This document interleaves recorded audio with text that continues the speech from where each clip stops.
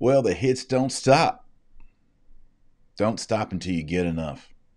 That seems to be the agenda of Pope Francis and the crew in Rome at the Vatican. For all these years, we've been plagued. There's a huge financial scandal going on right now. Cardinal Becciu, and I bet you that's going to go bad. We have had the motu proprio, Traditionis Custodes, restricting the traditional Latin Mass, undermining what Pope Ben XVI has done. We have had all private masses at the Vatican abolished in favor of a concelebration of the Novus Ordo. And today, this very day, a Luther table, a wooden table, was set up at the shrine, well, not the shrine, the chapel of St. Joseph. It's in the left transept. If you've been to St. Peter's, you go to the left side. And here's what's going on. There's two things people are noticing. So as you can see, there's an altar rail here protecting the altar. They took a wooden table. Now, granted, parts of this thing are old. Took a wooden table and they just said, let's just put it outside the altar rail. Just right there in the middle of the floor. The church was not built for this. It's a complete corruption of the architecture. If you look at what was built here, there's a nice apse, which is half of a dome. There's a very nice, there's two columns with a triangular piece above it. Below that is a tabernacle with 6 candlesticks and a beautiful altar with relics in it and beautiful art for the priest to look at and meditate while he celebrates the holy sacrifice and the people. But no, we got to neglect all this beauty, all this architecture, and put a Martin Luther table just out on the floor. People are going to sit there and look at Father's face while he celebrates the Novus Ordo versus Populum. This is what Martin Luther wanted.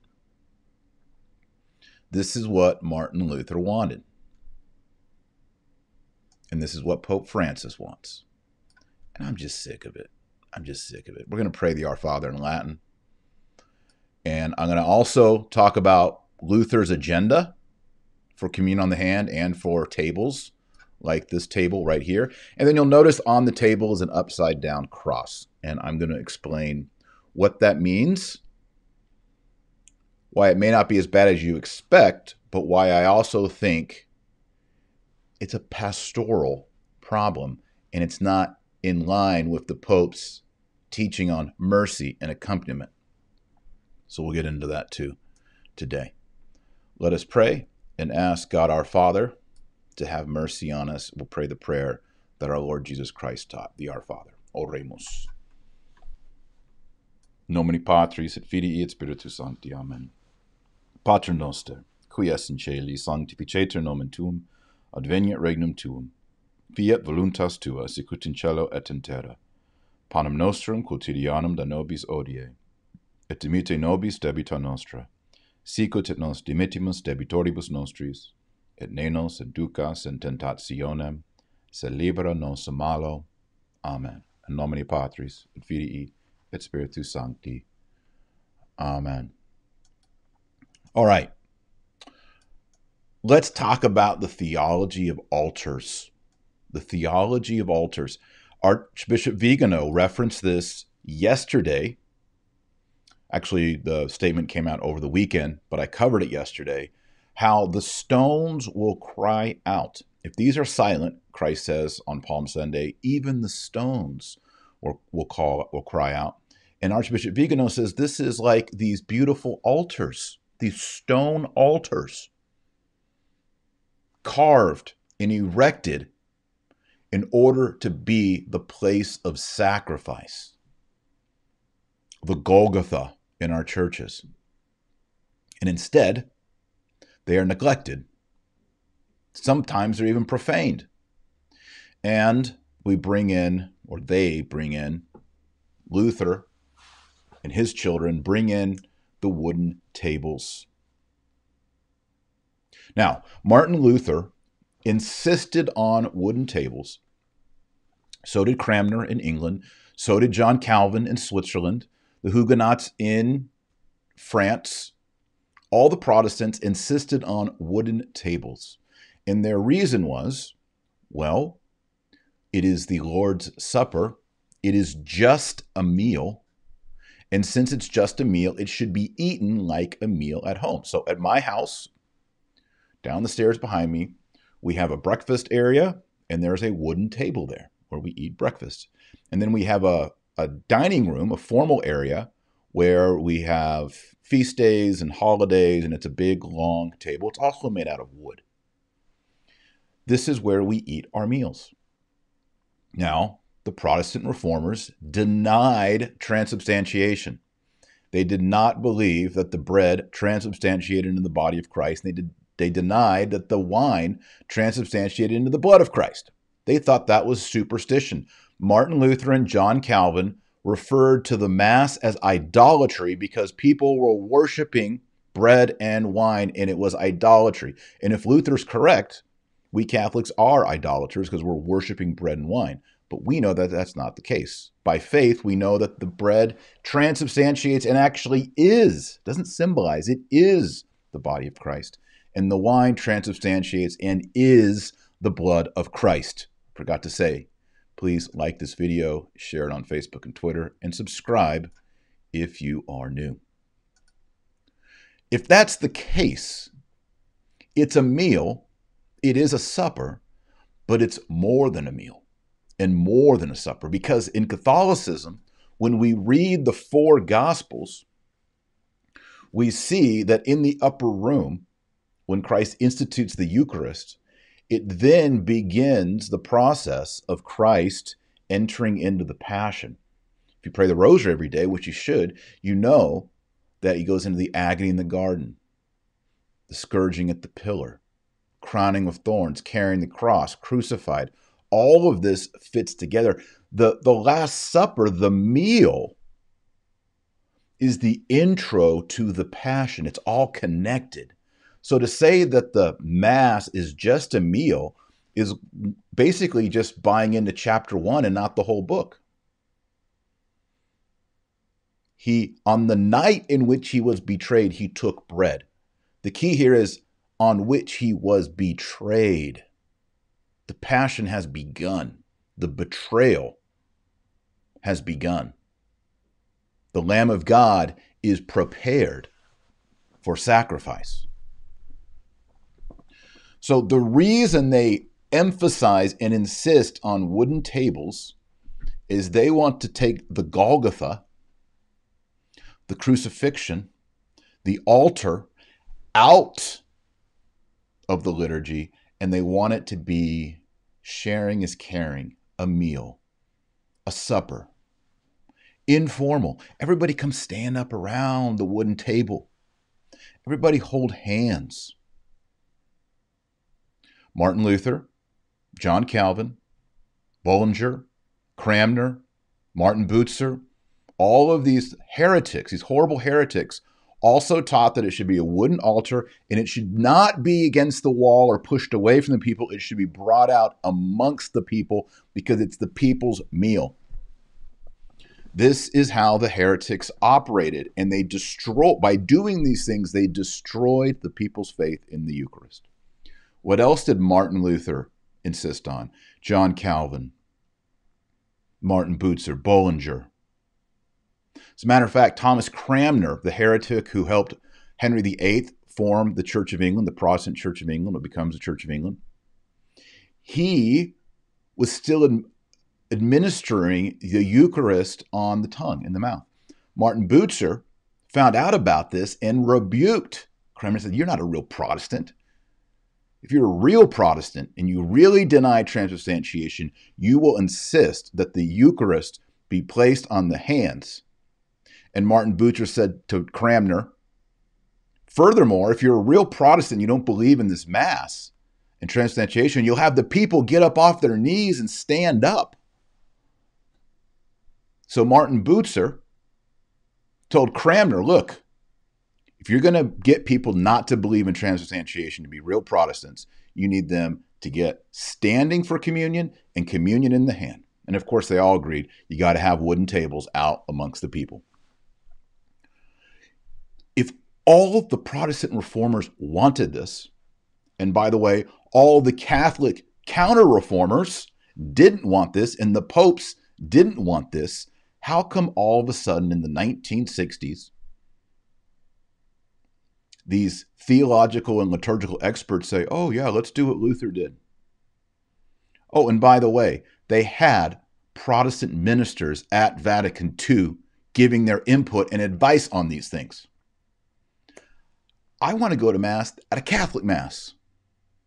I don't want to go to a Catholic Mass that was remixed by Protestants in the groovy 1960s. H to the no, hard pass. I don't want that. So this is what Luther was doing. Here he is with a smug look. He is, well, he's not laughing because he can't laugh right now. But he's thinking, wow, I can't believe this Pope Francis guy is actually doing what I wanted to do inside the Vatican, inside St. Peter's. Now, the other element here that people are scandalized, especially Protestants, and even well-formed Catholics, is if you look at the altar, if you look at the Luther table, you'll see an upside-down cross. I wonder if I can make this any bigger. Yeah, there you go. See the upside-down cross? Has a spear on it. Okay, I know Satanists use the upside-down cross as a way to denigrate Jesus Christ. You're turning redemption on its head. However, there is a tradition in Rome of using a upside-down cross to signify Peter. Why? When Peter was being crucified at the circus, and by circus I don't mean like a Barnum and Bailey, I mean a racetrack, at the bottom of the Vatican Hill, Nero's circus, they went to crucify him. They said, oh, you believe in Jesus, he was crucified, we're going to crucify you. That's what we do, Romans. Haha, idiot. And he said, I'm not worthy to die like my master Jesus. Turn the cross over. I'll be crucified upside down. And so they obliged St. Peter, and they crucified him upside down. This is very important when we find the bones of St. Peter under Pius XII. I document all that in my book, The Eternal City, Rome and the Origins of Catholic Christianity.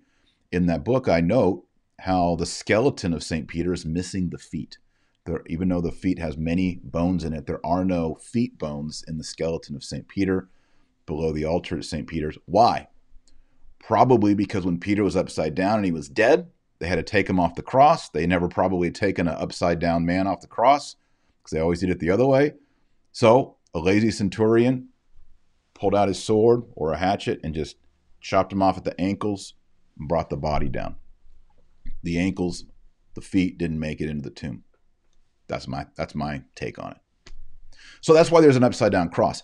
However, St. Peter's is one of the most visited churches in the world, perhaps the most visited church in the world. When I was an 18-year-old, 17 or 18, I went to Rome with my family and visited St. Peter's. I was a Protestant. I was overwhelmed by the beauty.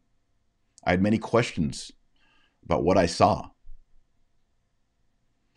People are going to come into St. Peter's and they're going to see a table out in front of a nice altar, a table with an upside down cross on it, and that's going to raise questions. I just think it's not a pastoral move to have an upside down cross that people are not going to understand. This is the altar of St. Joseph. It's apparently the year of St. Joseph. Why can't we honor St. Joseph by having a beautiful altar of St. Joseph?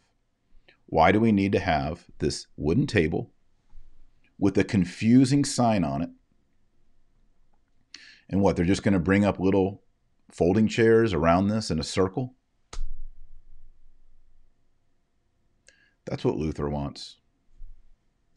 And don't tell me, well, yeah, I know Luther was all about it, but in the Novus Ordo, we mean something different. No, you don't.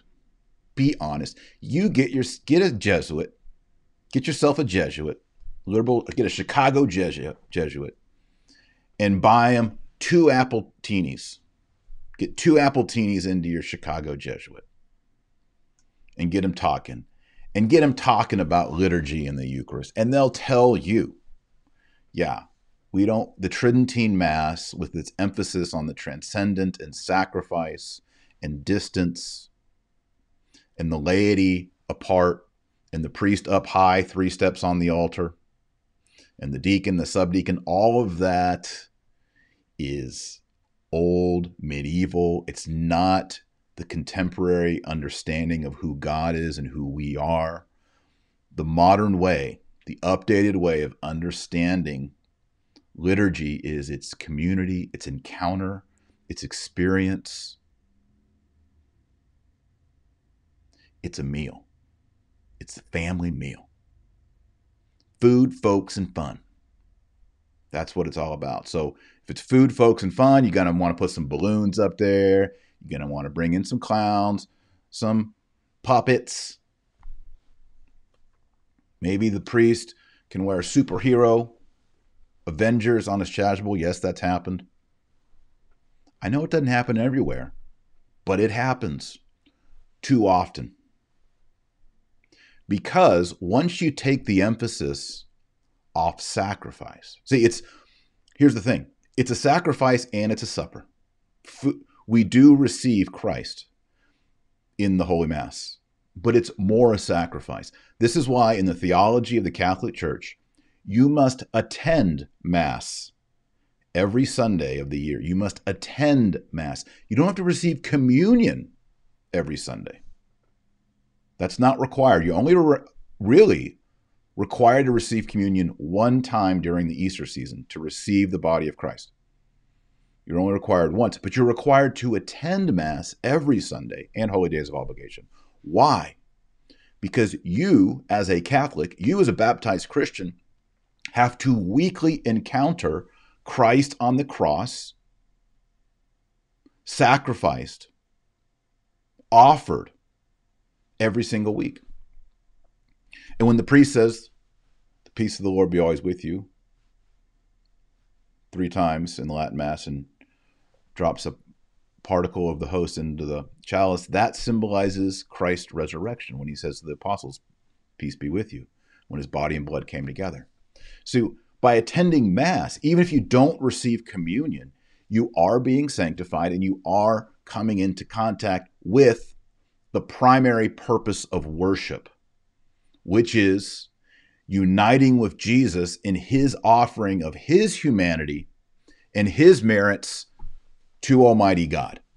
You enter into that upward flow of adoration and of gratitude, giving thanks, which is what Eucharist means, Eucharistia. So we Catholics, especially since the 60s, we have to remember Mass is chiefly sacrifice. Secondary, it is supper. It is meal.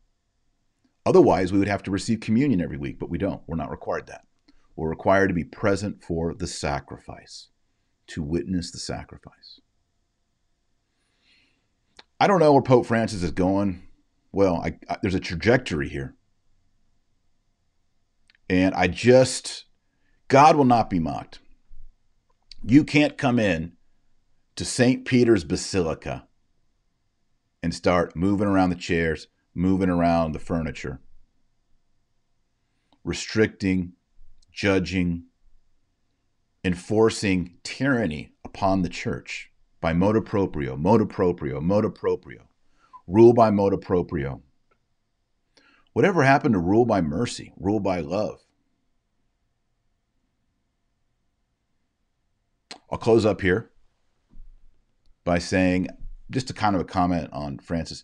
Francis, I think, initially had a reputation of being the relaxed pope, the pope of mercy, the likable pope. But he's turned into, even liberal Catholics are seeing him more as the grumpy old man, the curmudgeon, who says one thing but rules in a different way, pretends to be the nice grandpa, but actually is quite stern behind the scenes.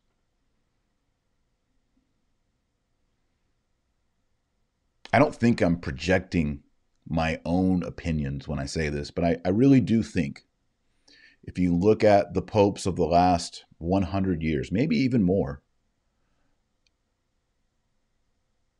I can't think of a pope who was less liked than Francis.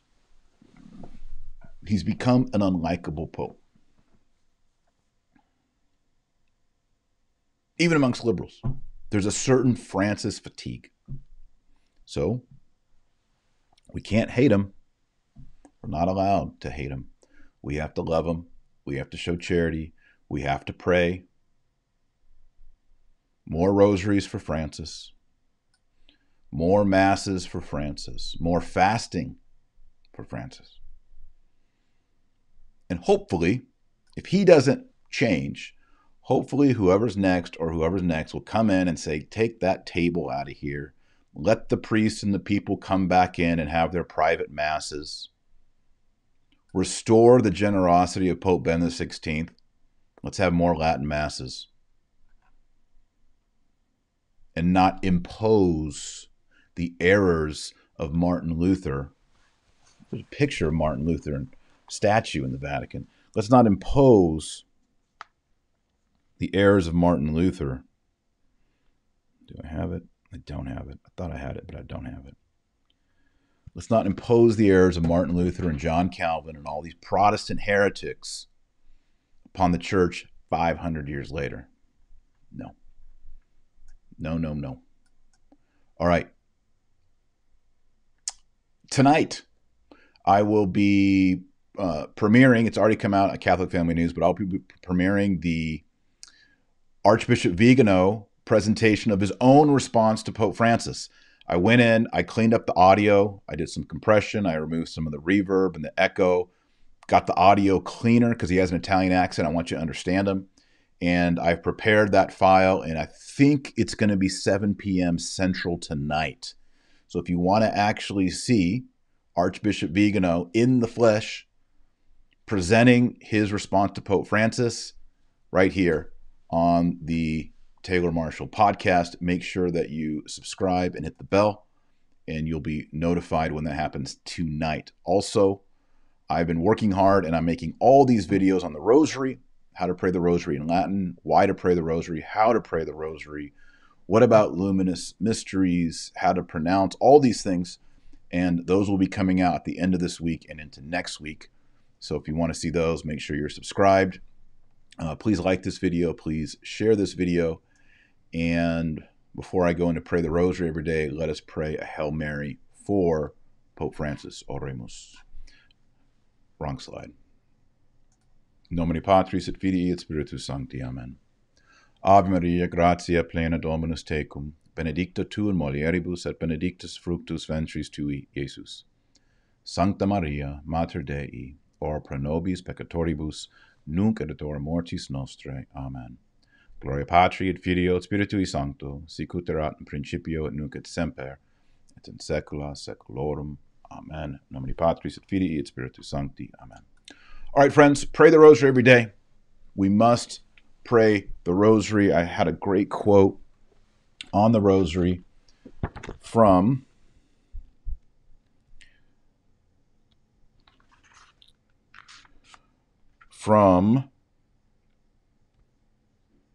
Pius XI. Listen to this quote from Pius XI. The rosary is a powerful weapon to put the demons to flight and to keep oneself from sin. If you desire peace in your hearts, in your homes, and in your country, assemble each evening to recite the rosary. Let not even one day pass without saying it, no matter how burdened you may be with many cares and labors. End quote. Pope Pius XI. He says it's the most powerful weapon against demons and against sin in your life. And he says, don't let one day pass without coming together in your home as a family to pray the rosary.